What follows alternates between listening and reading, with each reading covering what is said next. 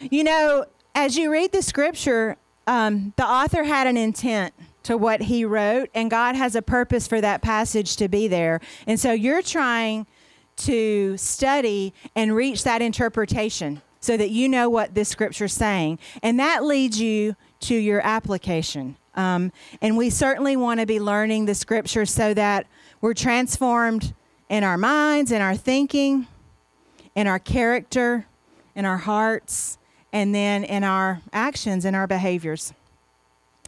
We created Academy to be a learning environment.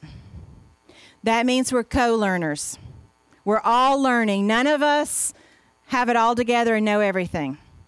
That means that this is a safe place to ask questions. This is the place to ask questions. This is the place not to be embarrassed that you don't know something. So no question is a dumb question. No response is a dumb response. Like, this is the safe place for us to all learn. Whether you've been a believer for 3 weeks, 3 years, 30 years, we are all still learning. And we're either learning new information, we're being reminded of information that we forgot about, or we're practicing knowledge that we already have. So I want to encourage you to have a posture of curiosity and to really be a student, okay? Because our environment is a learning environment, we are aligning our courses to best adult learning practices, which means we don't lecture a ton. We will have teaching of content, but we want you to practice. So we're going to teach you some methods and tools and principles, then you're going to practice. Hopefully you had time to choose your passage. If you didn't, there are 3 choices in the back of your notebook in 2 different translations. You can choose the NLT or the ESV. So you will need to choose your passage. Over the next 4 weeks, we're going to be looking at principles, tools, methods to answer 4 questions. 4 questions in 4 weeks. The first question, what does it say? Just the facts. We're looking at what does it say. Week 2, what's the backstory? Still, these are facts. We're looking at the historical context. We're looking at who the biblical author is, who the biblical audience is. We're still observing the facts. So what does it say? What's the backstory?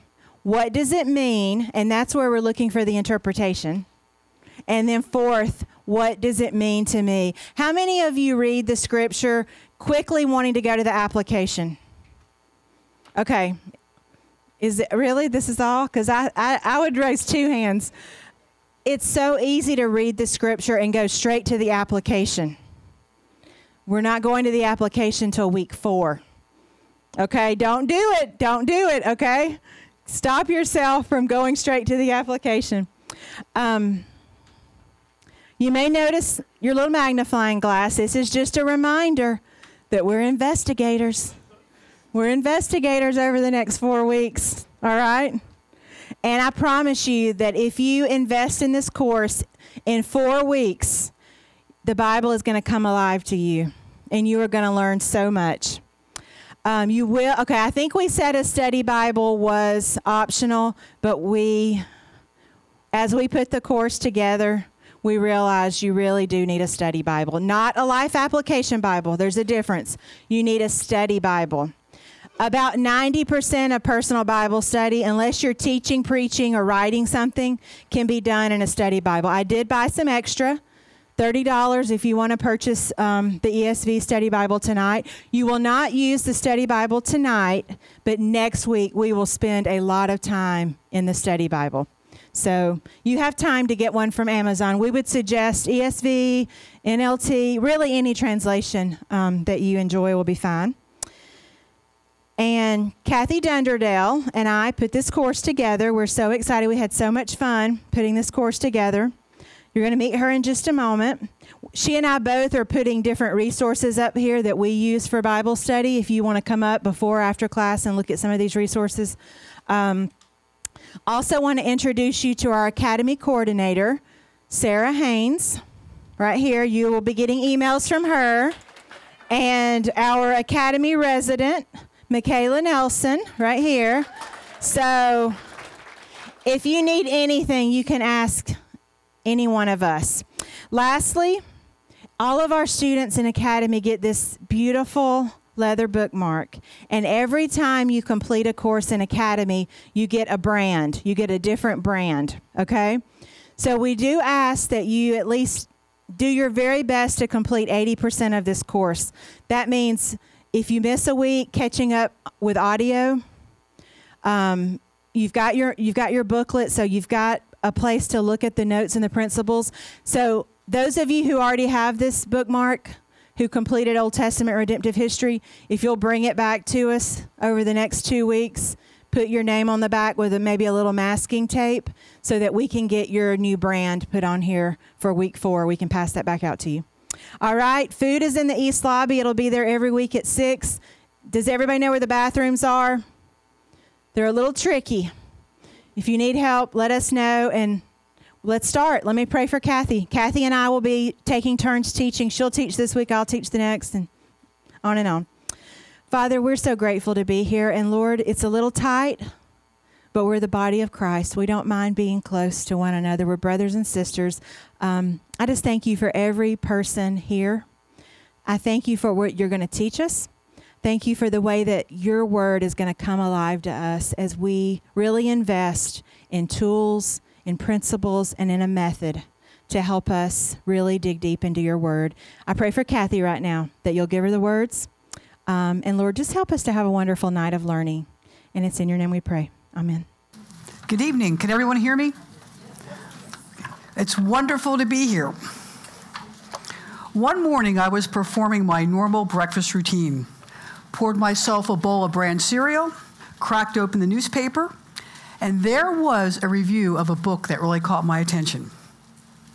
The book was entitled The Human Predicament.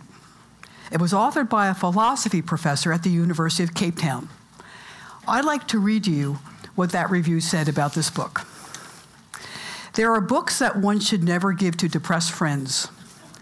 The Human Predicament is one. The author is merciless in spelling out his message. Ultimately, our lives are meaningless. Evolution is blind and serves no intrinsic purpose. In a cosmic sense, we each live for an insignificant amount of time. Furthermore, the lives we do lead are often suffused with suffering. There's no such thing as chronic pleasure, but chronic pain is all too common. Life is terrible, and some people are unluckier than others. I thought, well, okay, I wonder where this is leading. Does it talk about God? Yes. Many might cope by inventing a God or another unseen spiritual world. Okay, so what is the solution? We're wasting our time thinking about human predicaments and the unimaginable vastness of the sky. What is really staring us in the face is the need to prepare breakfast, and that's what I intend to do now. Zero solution. So I'm glad you came tonight, because we're going to talk about a book that does tackle these questions. And in stark contrast to this human work, this divine work shouts that we have meaning. So I have a question.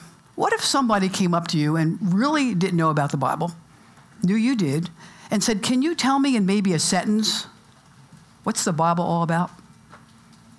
Does anybody think they can do that in a sentence? Well, there probably are a lot of ways we can go.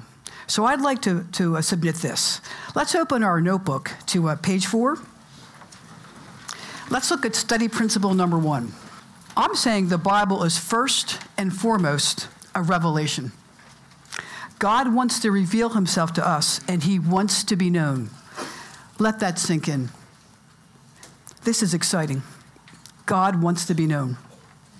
Now, there are 2 types of revelation in theology. The first is general revelation. General revelation tells us, thank you so much. General revelation tells us there is a God. An example of general revelation is the beautiful creation.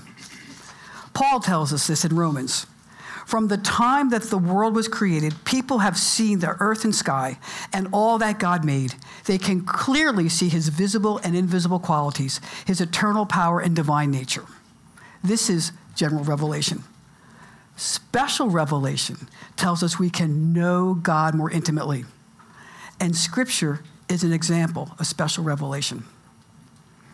So would somebody please read John 17:3? Who would like to read John 17:3? Thank you. And this is eternal life, that they know you, the only true God, and Jesus Christ, whom you have sent. Thank you. You see, this revelation has a purpose, and it is relational.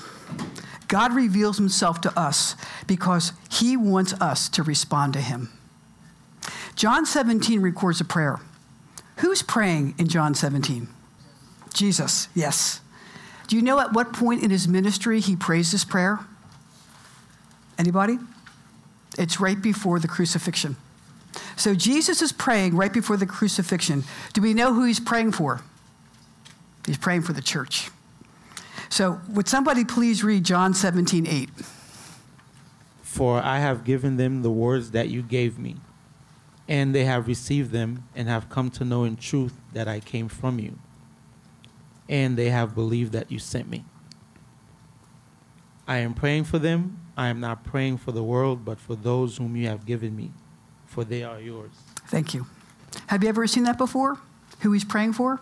And if you go a few verses down, you'll see in verse 20, my prayer is not for them alone. I pray for all of those who will believe in me through their message. So we're included in this prayer, the prayer by Jesus Christ the night before he died. And this is what he prayed, that eternal life is to know him more intimately. Let's look at the very last sentence in this prayer. It's verse 26. Would somebody please read this? I have made you known to them and will continue to make you known in order that the love you have for me may be in them and that I myself may be in them. Thank you. So do you see what Jesus wants? It's a relationship of love. And when he says, I myself may be in them, he wants an intimate relationship with us. So what's the objective for this study? Why are we learning how to study Scripture more effectively? It's passion for Christ and the mission he gave us. Otherwise, this whole exercise, it's a waste of our time. Jesus wants a people who are passionate for him, and he uses his word as one of the ways for that to happen. Would somebody please read Deuteronomy? You might be familiar with these great words. Hear, O Israel, the Lord our God, the Lord is one. Love the Lord your God with all your heart and with all your soul and with all your strength. Thank you. Centuries later, Jesus still calls this the greatest commandment. This is what God wants from us, his people. And how does God see us? Just a few verses later. Could somebody please read Deuteronomy 7:6? Hear, O Israel. For you are a people holy to the Lord your God. The Lord your God has chosen you out of all the peoples on the face of the earth to be his people, his treasured possession. Thank you. It's the language of love, isn't it? And just like Israel was chosen, so are we, the church. This is why the Academy exists. Like Tammy said, we're trying to become better disciples of Jesus Christ and to make disciples of Jesus Christ. But maybe more this, those who love him passionately and bringing others into the kingdom who will love him passionately. That's what we're seeking to do here. Now, if you take a look at your notebook again on the same page, we are part of the Evangelical Free Church of America. And they have a strong statement on Scripture. So we're going to take a look at this together and see what we as a body believe about the Holy Word of God. So will somebody please read the first statement in that in that statement, the first sentence in that statement. That God has spoken in the Scriptures, both Old and New Testaments, through the words of human authors. Thank you. This is the doctrine of inspiration. And inspiration says this: it's the supernatural influence of the Holy Spirit on the Scripture writers, which resulted in what they wrote actually being the Word of God. Do you believe that? Okay. Let's take a look at the next statement. As the verbally inspired Word of God, the Bible is without error in the original writings, the complete revelation of His will for salvation. Thank you. So along with inspiration, we then say this is a doctrine of inerrancy. And here's what this says. The Bible is fully truthful in all of its teachings and all that it affirms. Do you believe that? The statement continues. And the ultimate authority by which every realm of human knowledge and endeavor should be judged. Thank you. This is the doctrine of authority. And this is what this says. The Bible, as an expression of God's will to us, possesses the right supremely to define what we are to believe and how we are to conduct ourselves. Do you believe that? Okay, how does that statement conclude then? Believed in all that it teaches, obeyed in all that it requires, and trusted in all that it promises. Thank you so much. So within our statement, we have the doctrine of inspiration, inerrancy, and biblical authority. That's in our statement. Everybody comfortable with that? Wonderful, because that's what we believe. But as always, in the fallen world, there is conflict. And in the last century, a philosophical movement has infiltrated our thinking. It's in the schools, all the way through colleges, art, politics, and to some degree, it's in the church. It's called postmodernism. And it teaches, among other things, that when I come to a piece of literature, such as the Bible, what matters is not what it means, but what it means for me. And that might be different than what it means for you, and that's okay. What do you think we're losing here by being tolerant and by breaking away from our doctrine of the Scripture? We're losing truth. That's right, we're losing truth. And the real issue is right here. What matters is not what it means, but what it means for me. What does that do to our statement of biblical authority? Renders it mute. It's the continual repetition of Genesis 3. What's the question there? Who is sovereign? In this philosophy, my opinion is sovereign. It's the latest way to satisfy the old motivation of who gets to be king. Have you ever been to a Bible study where the leader asks about a verse and the first person gives their thoughts? Then the second person respectfully disagrees and has an opposite meaning, to which the leader thanks them both for their answers. This is an example of postmodernism.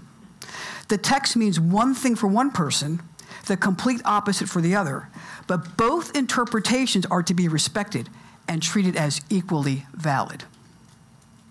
Is this how God interacts with people in the Scriptures? No. Okay. He hasn't sanctioned postmodernism, has he? But the reason we're talking about this tonight is because this is the challenge of our time. This is the prevalent thinking. If you think about it, we can make the Bible say almost anything, and then it means nothing. So let me give you an illustration. It looks a little bit like this. Suppose one Sunday, pastor announces we're going to demolish the buildings on the South Park campus. A few weeks later, they're gone. But we still haven't heard the plan for the new campus because there is no plan. We simply tore down the buildings with no plan to replace them. This is the logical conclusion for postmodernism. Remember our article? It tore down philosophy, it tore down the spiritual world, and it offered nothing. So that leads us to what we want to accomplish in this course over the next 4 weeks. So let's take a look at study principle number 2. And I believe that's on page 5. We want to discover the original intent of the words of the Bible. And this practice is called exegesis. And this is what that simply means. The definition's there. It's the careful, systematic study of the scripture to discover the original intended meaning. So we as a people haven't thrown out the whole concept of meaning, have we? It's an attempt to hear the word as the original recipients were to have heard it, to find out what is the original intent of the words of the Bible. What was the original intent of the words of the Bible? Because we think they have meaning. Now, the method that we're going to use is called the inductive method. Some of you may have heard about it before. The first action we take when approaching Scripture with this method is to pray. This is our proper posture of humility before our Lord. We're seeking Him, and we're asking for the Holy Spirit to guide us. Remember, we have direct access to the divine author. Do you know in academic circles, this is called the primary source. It's one thing to read about the things Thomas Jefferson did, but it's exciting if you can read the words of Thomas Jefferson. We have the inspired words here from the Holy Spirit. So we get to go to the primary source. Now there's a beautiful promise in Jeremiah 29:12. Here's the context. God's people, who He works so hard through our story to get a people to want Him and dwell with Him, they have turned to idolatry. But it's never the end with the Lord. They've been promised restoration. And here's what He promises them when that occurs. Then you will call upon me and come and pray to me, and I will listen to you. That's the Creator. I will listen to you. You will seek me and find me when you seek me with all your heart. I will be found by you, declares the Lord. Remember what the purpose of revelation is? He wants us to respond to Him. Now, the method has 4 steps: observation, historical context, interpretation, and application. And tonight, we're going to discuss observation. But before we do, we have a little video to help us along. I once heard a story about a professor. A student approached him, curious about scientific observation. "Very well," said the professor as he pulled out a huge yellow jar. "Take this fish and look at it. Eventually, I'll test you." The student took the fish and began to observe it. He looked at it, studied it. After 10 minutes, he thought he'd seen everything that could be seen. He searched for the professor, but he was nowhere to be found. So he kept looking at the fish. 30 minutes, an hour, 2 hours passed.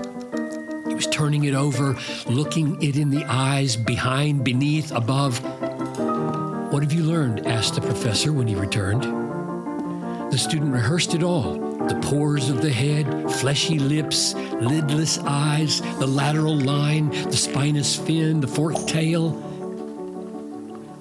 The professor seemed disappointed. "You haven't looked very carefully. You haven't even seen one of the most obvious features. Keep on looking." The student wanted nothing more to do with the fish. He was miserable. But he wanted to please the professor, so he looked and looked. Slowly, he discovered one new feature after another. Soon time began to fly by as the student observed that fish, seeing all kinds of things he'd never noticed before. He realized just how right the professor had been. After another hour, he returned and heard a new list of observations. "That's good, but that's not all. Go on. Keep looking." And so for 3 long days, he put that fish before the student's eyes, forbidding him to study anything else, repeating the same chorus each time: "Look, look, look." We have something far more valuable to explore and study and look at. The simple habit of looking at the Bible will change your life and lead you to the greatest beauty in the world. If we look long enough, with enough care, we will see things we never dreamed possible to see. Give yourself daily to look and look and look at God's Word. Don't let go or walk away until you have seen more of Him. You will be amazed by the wonders you will find.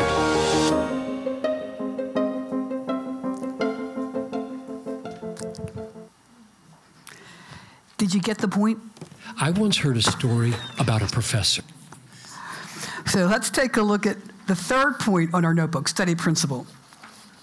We're going to look at as many details as we can find from several readings of the passage in different translations.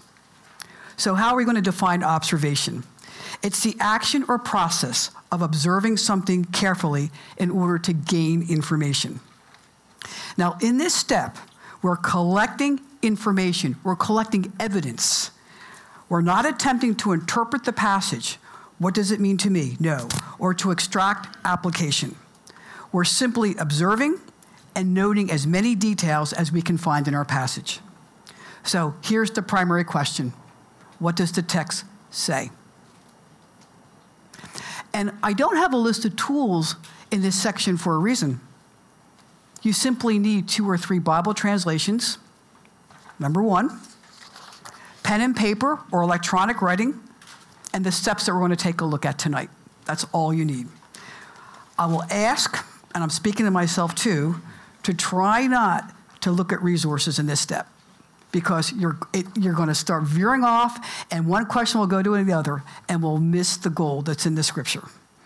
So let's all make a commitment to each other that we're not going to do that, okay? Okay. So what are the steps? Well, we've talked about a couple of them, and again, they're in our notebook, and it starts on page 5. The first one is we pray throughout the process. Lord, what do you want to show me?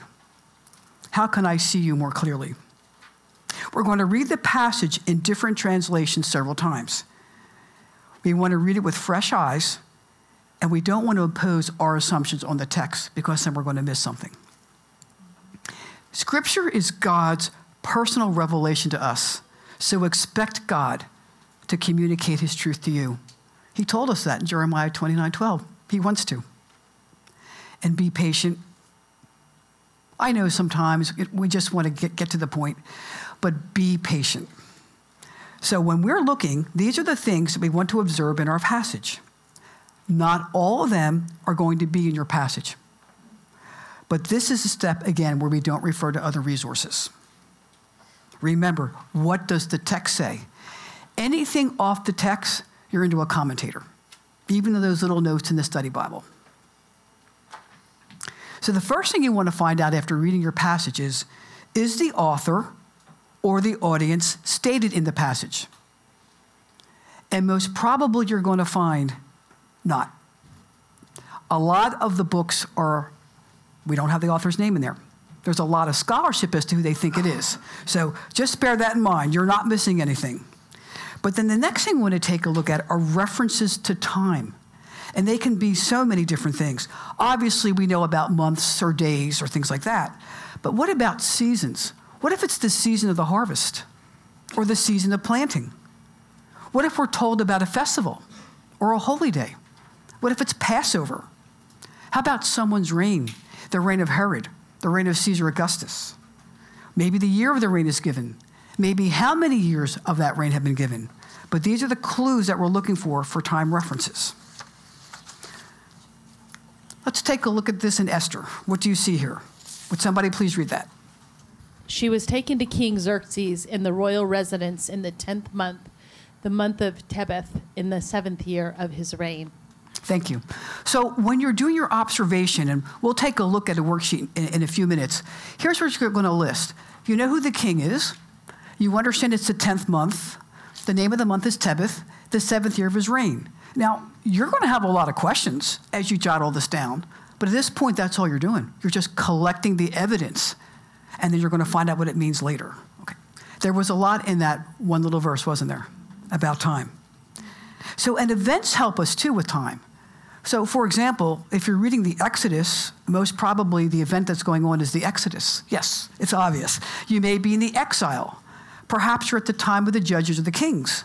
Who's the nation in power? Is it Babylon? Is it Rome? So these are the kind of things that can help you establish time. For example, the book of Ruth, a beautiful book that's written. Well, how do we place it in the terms of the Old Testament? Well, 1:1 tells us. Would somebody please read that? When the judges ruled. So now, thank you. Now we know where to place the book of Ruth. How about locations? Are any of them mentioned? Well, it's the same kind of a process. Geographical places might make sense. Regions, cities, nations, bodies of water, mountains, deserts, gardens. Deserts and gardens? Well, suppose you were doing a study on Matthew 4, the temptation of Christ. And as you go through your study, you're beginning to see the same tempter that visited Christ also visited Adam and Eve. And you begin to realize Christ was in the desert, they were in the garden. So you see, it starts to tell you things about what's going on, about God and about people. So these are the things you want to look at. But locations can also be things like the temple, the synagogue, a person's home, the palace.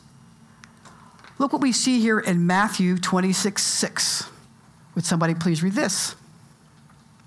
While Jesus was in Bethany, in the home of a man known as Simon the leper. Thank you.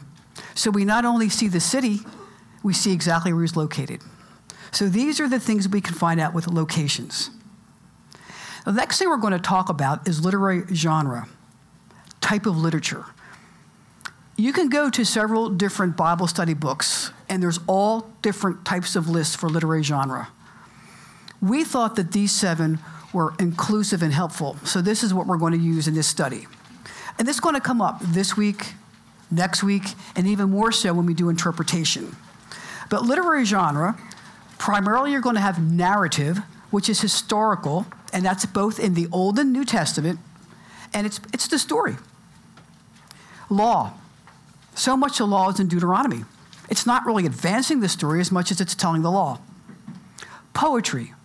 And you know there's more poetry in Scripture than in the Psalms. There's quite a bit of high poetry in Genesis. Prophecy. And we know that there's the prophets in the Old Testament, but let's not forget Revelation. Wisdom literature. The Proverbs, Ecclesiastes.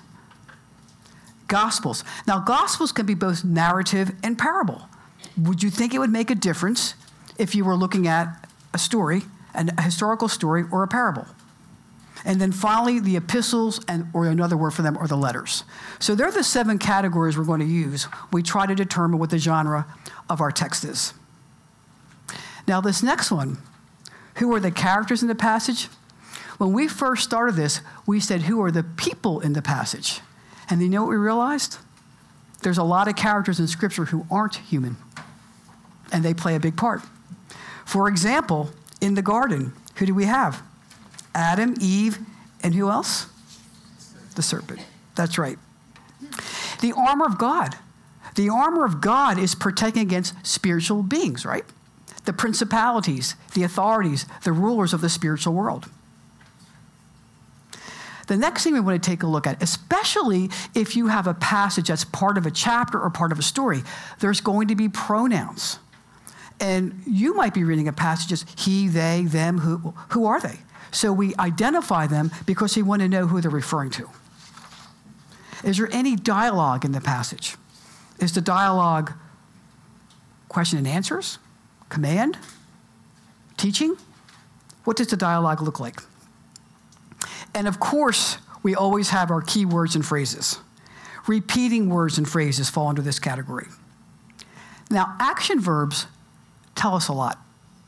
So if you write down your action words, most probably they're going to be verbs. We actually think there's a special category, and that's directives. So you might be writing down action words, and then you're going to start to see things that look like commands. We're asking you to pull them out and take a look at them. So, for example, in Romans 12:8, if it is your gift to encourage others, do it. If you have money, share it. Yes, do and share are action words, but they're also directives. And think about the great story in John 5:5, when we have a man lying there and he's been sick for 38 years. And Jesus knows this. And he walks over to him and he says, the great question, do you want to be healed? And what does he say? I'm going to tell you the 45 reasons why I'm not. And on he goes. I try to get up, and then everybody gets ahead of me, and the water, on and on and on. And you know what Jesus did? He ignored all that, and he said, stand up, pick up your mat, and walk. And we have a clue in verse 9 as to what he did. Instantly, the man was healed. Instantly is one of those time words. That's going to help us. Perhaps, maybe as we're working through this passage, if we were to do that on our own, would the way the man responded instantly have something to do with an application? Just a thought, because right now we're just writing down instantly. Connecting words. I hope I get this point across tonight. Many times these are conjunctions. And, for, but, therefore, and because. I am hoping that I have changed you tonight. That whenever you read the scripture and one of those words pop up, you stop. And you take a look what's before that word and after that word, because they are related. They connect thoughts, teachings, episodes, and they go beyond sentences to the paragraphs, to the chapters, and even beyond chapters to tell the whole story. And these are the words that are in your book that are going to help you to connect those thoughts. Otherwise, we're cheating ourselves of what the Lord wants to tell us. And then what about lists? All kinds of lists are in Scripture. The gifts of the Spirit, the fruit of the Spirit, the armor of God, the 10 Commandments. So lists are just as they say. The other thing we look at are comparisons or contrasts. Proverbs uses this a lot. They contrast the fool to the wise. Contrasts are easier to spot in Scripture. God's law versus human law.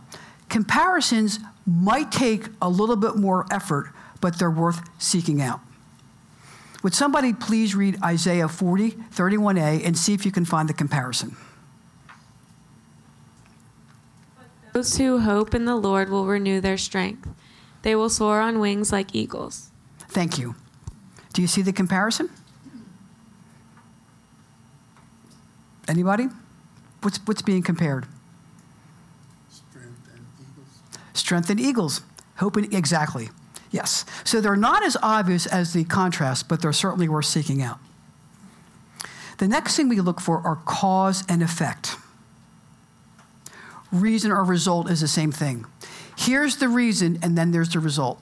Here's the cause, and then here's what happened. And a lot of times, these are identified by if and then, and so that. Stop. If you see a so, or a so that, or an if and then, stop. Because if you just read part of it, you're going to miss the whole thought. Here's a verse that many of us know. It's a wonderful verse, and it is loaded with things to look for. Therefore, if anyone is in Christ, he's a new creation. The old has gone, the new has come. So, if anyone is in Christ, okay, that is our cause or our reason. They're in Christ. What's the result? They are a new creation. But also in here, we have contrasts between the new and the old. And then we have that new word there, right, that we're looking at differently, therefore. So do you see this? As wonderful as this verse is, and many of us must, I think, know this verse, there's something going on before that verse that we should be reading that gives us the full effect of it. So here we have connecting words, contrast, and we also have cause and effect in one verse. Then there's illustration and imagery. I'm not the most artistic person, but the Bible is full of illustration and imagery. So it's worth learning about this. Armor of God. Think about it. Roman armor is used to describe spiritual weapons. The concrete describes the abstract by using imagery. We all know what a helmet is. We can see a helmet, but can we visualize faith? We know what the sword is, but do we understand that the word is the offensive weapon within the spiritual battle? That's what this does. John 10:9. I am the gate. Whoever enters through me will be saved. Another way of saying I am the way, the truth, and the life. He's using imagery. Now, there's another thing that also we look for. And tonight, when we do our example, we're going to do an example together. They're called story shifts. And once you begin to see them, it's going to tell you a lot. Story shifts have something to do, something's happening in the passage. And all of a sudden, the mood changes. An action changes. Motivation changes. Direction of the narrative changes. Think about the Gospels all have to have a shift somewhere, because somewhere along the line, they change from listening to him to one put on a cross. So these are the kind of things we're looking for. Shifts in the story, shifts in the way things are done between the old and the new, what Jesus is fulfilling. And we have a good passage tonight where we can see two shifts. And then finally, what does our passage say about God, and what does it say about humanity? But we have to be careful here. Only if it's evident in the passage. It's not this, we don't want to draw conclusions yet, because there's so much more to do even after this step, okay? It's going to happen later in the process. But sometimes it's just there in the passage, so you can just jot down what it tells you about either God or humanity. Okay, that's our observation process. So we're going to take a look at an example together. In the back of your book, on pages 25 and 26 of your notebook, there are two translations of Matthew 12, 9 through 4, the ESV and the NLT. We had to decide on two. We chose these two. If there's other versions that you like, that is fine. But there's the two we're going to use just for our course. Now, if you take a look at your notebook, go to pages 7 and 8. This is going to be your observation worksheet. So we're going to take 15 minutes till about 25 of 8. Is tonight flying or what? And you're going to have 15 minutes to read the two different translations and record as many observations as you can see, so that we'll have a chance to go over them together.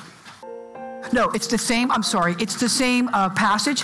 It's just two different translations. We're not comparing them, no. But yes, we're just pulling out those observation questions.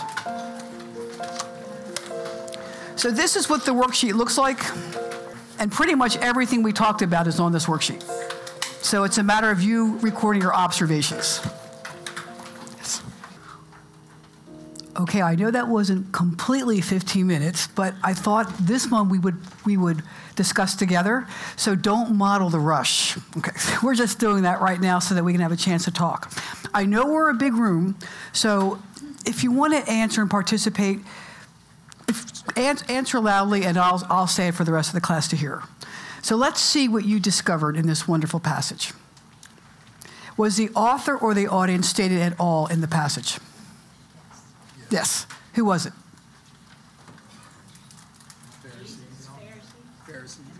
Oh, I'm sorry, the author of the gospel? I'm sorry, the author of the gospel or the audience that it was written to?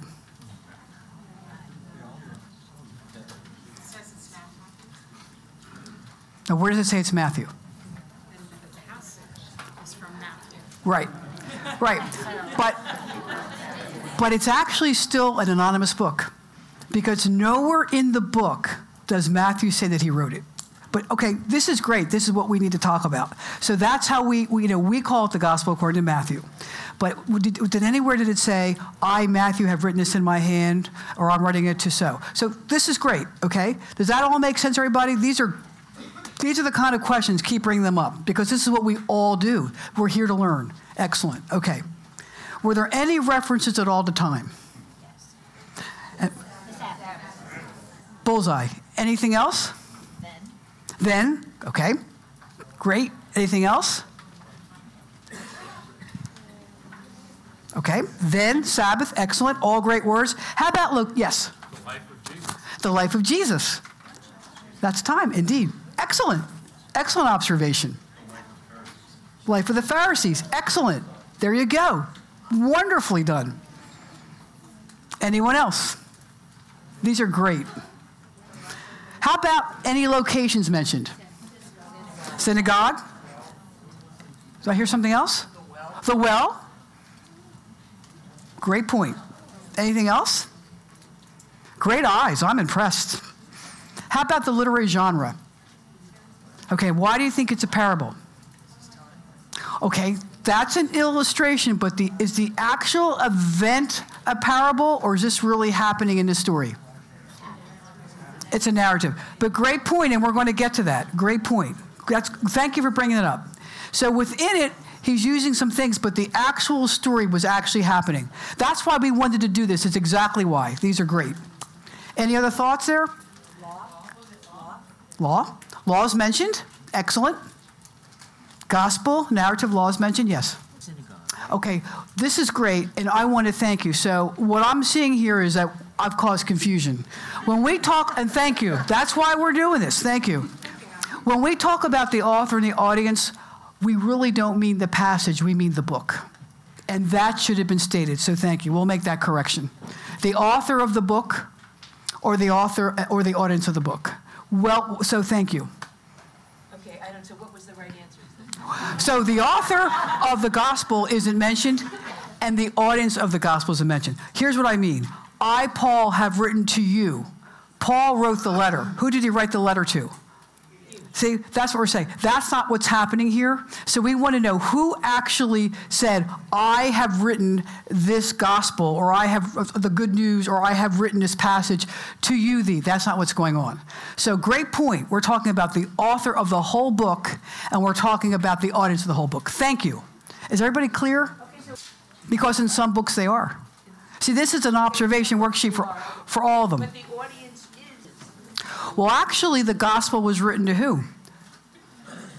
So Matthew, Mark, Luke, and John, right? They wrote the gospels not for the particular people within the gospels, correct? Because all those events were done, correct? So they're writing the gospel as part of spreading the good news. Does that make sense, everyone? Okay, but great point. It should have been the book. Thank you. Okay, who are the characters in the passage? Okay, if I had the ESV, was Jesus mentioned in the ESV? No. Okay, great observation. So the second translation helped us to see. Matter of fact, in the second translation, they named both of what the first one used as pronouns, right? We knew about them. Excellent. So we have Jesus, the Pharisees, and what do we know about the man? Right, so that's what we know. That's what our pastor told us. Excellent. Okay. You did a great job with the pronouns by going to the other translation. You didn't have to go to another source. It was there for you. Okay. Well, was there any dialogue in this? What kind of dialogue? Questioning the answers? Yes. Questioning the law? Excellent. Yes. Anything else? That's correct. Yes. Indeed, yes. So what were the key words and phrases that you saw in this passage? Heal. Yes, of course, yes. Law, yes. And somebody said, what else? Sabbath. So Sabbath is a repeated word. And what other kind of word? Time. I wonder if that has something to do with what's going on in the story. Okay, it comes up twice. Any others? Law, Sabbath, accuse. Excellent. Anything else? Person. Valuable. Wow. Yes. Excellent. I'm sorry? Restored. Yes. Key words, you picked them out. Wonderful. Yes. And a lot of these key words also, you saw repeating. You picked out action words. Any other action words? We saw restored. What else did you see in action? Yes. Went. Yes. Destroy. Accuse. Yes. Coping. Yes. Conspired. Yes. Restored. Did anybody see any directives? Stretch out. Excellent. Excellent. stretch out, when Jesus said, stretch out your hand. Okay, excellent. Great job on the action words, believe me. How about the conjunctions? Did you notice in the conjunctions, one of the translations started with one and one didn't? That's why we take a look at translations. In the NLT, it started with then. In the ESV, it never used a conjunction. Did you see any others? Sorry? So, yes. Sorry? Then? Yes. Yes. Where did you see the word then? What verse did you see? 13. Okay, so we look at the word then. What was it connecting? Something happened, then something happened. Yes. Hold on to that. Okay. We're going to get back to that. Okay. Oh, that's good. Did you hear what she said? She saw the action. All right. Then he entered. Then this happened. Then he healed. Then they want to conspire. Good point. Okay. That you're reading great. Okay. So what is this then put together in 13? What happened right before it? He makes the point that it's lawful to heal on the Sabbath, and then he does the sign. Okay, so you see what's being tied together there? Because we're going to go back to that in just a moment about the lawful point. So that's why you want to take a look. What happened exactly before the then? Jesus made the statement. What happens after it? He does the miracle. That's an observation. Okay, we'll go into that in just a second. Okay, there's another then. It's a then in NLT, it's a but in ESV. Where did you see that? 14. But the Pharisees went to conspire. That's after it. What happened before it? The healing, and then they conspired. So they're connected. Great job. In less than 15 minutes, I'm really impressed. Okay. Any comparisons or contrasts? That is a conjunction, and what else can that be? A connecting, and the so and the so that, you hit it, but you know what cause and effect. Okay? That's our cause and effect word, but that's okay. Great. No, that's okay. Do you see? I mean, this is a guideline to help you, but if you're making connections through conjunctions and through cause and effect, you're doing it. Okay, so we have to give you a method, but that's exactly right. So cause and effects are very similar to conjunctions. Why we stop is because we want to see what's going on before and what's going on after. So before the so was the what now? Thank you. So let's just go past comparisons and contrasts. There's another cause and effect. That was one of them. Where was the other one? Who said that? Said that again? They were hoping you would say yes so they could bring charges against. Bingo. In verse 10, guess what we have? We have gold here. We are told explicitly in this chapter why they asked that question. Because they were trying to set him up. Do you see how important that is? So that told us what was going on. So we had the intention. Well done. Thank you. Any comparisons or contrasts? Man versus sheep. Yes. That's a great one. Good comparison or contrast. Yes. Any other one? Healing is a type of work. Excellent point. Thank you. Yes. Excellent. See, this part about the healing and the Pharisees' reaction is a comparison and contrast. It can be a cause and effect. It can also be a shift. So, yes, again, we're laying out things as you go back and you read and reread, you're starting to, I see what's going on here. So, very good. Story shift. You've actually brought them up because as you go through all these questions, you're starting to observe things. I think there's two big ones. You might find some more, okay? What would you think would be a story shift? What's the first one going on? The Pharisees were questioning in the beginning, and where do they end up? The plot to kill him. And one of the translations says the plot to destroy him. Well, was it his reputation? Well, the second translation makes it really clear, right? They wanted to kill him. So they go from attempting to maybe hurt his reputation and trip him up to what do they want to do. And this is the turning point in the Gospel of Matthew. Because what's going to happen now? Everything's changed. And what will happen is you're going to notice as you start reading and going forward, as you're reading the book, he's going to start talking more in parables. Why that shift? You just found it. Very well done. Okay, there's another shift earlier in it. See, it's subtle. I know it's subtle. But you've actually talked about it more than once. Yes. Yes. Using that person. There you go. That's another shift. As if they're really concerned about what's going on with the man, but they really were shifting. The shift really was they were trying to accuse him. That's another one. That's very subtle. Well done. That in the beginning, what happened was it appeared as if they were asking him a question about the concern for the person, but in fact, they were really trying to set him up. But there's another shift. That's the other shift. Think about what Jesus did. This is their tradition. Surely, we're going to get him because he's going to have the tendency to want to heal this person because that's what this healer's doing. But it's the Sabbath and we're at the synagogue and that's not the law. And Jesus shifts everything and says, would you do that for your sheep? How much more valuable is this person? And I am going to validate and show you who I am by the sign of the miracle.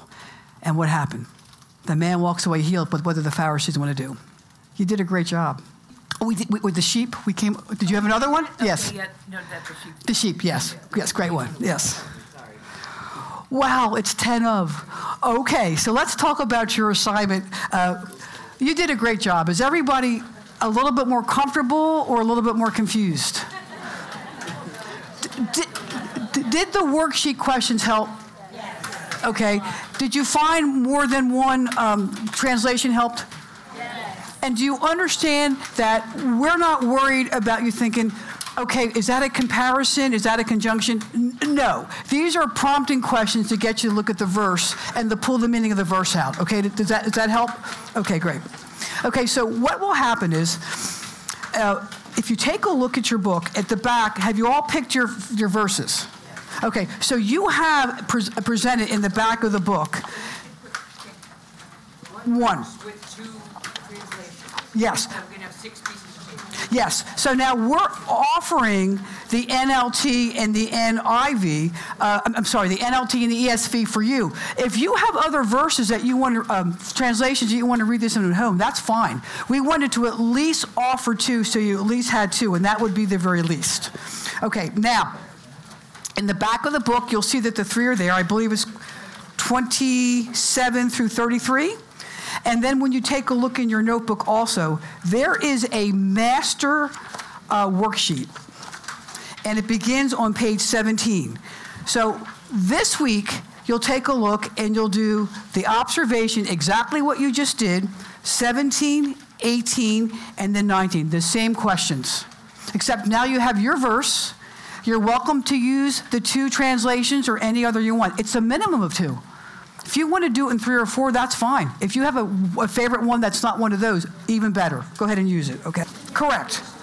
So you're going to practice observation this week when you take a look at the one of the 3 verses you've chosen, because these verses are going to be through the entire 4 weeks.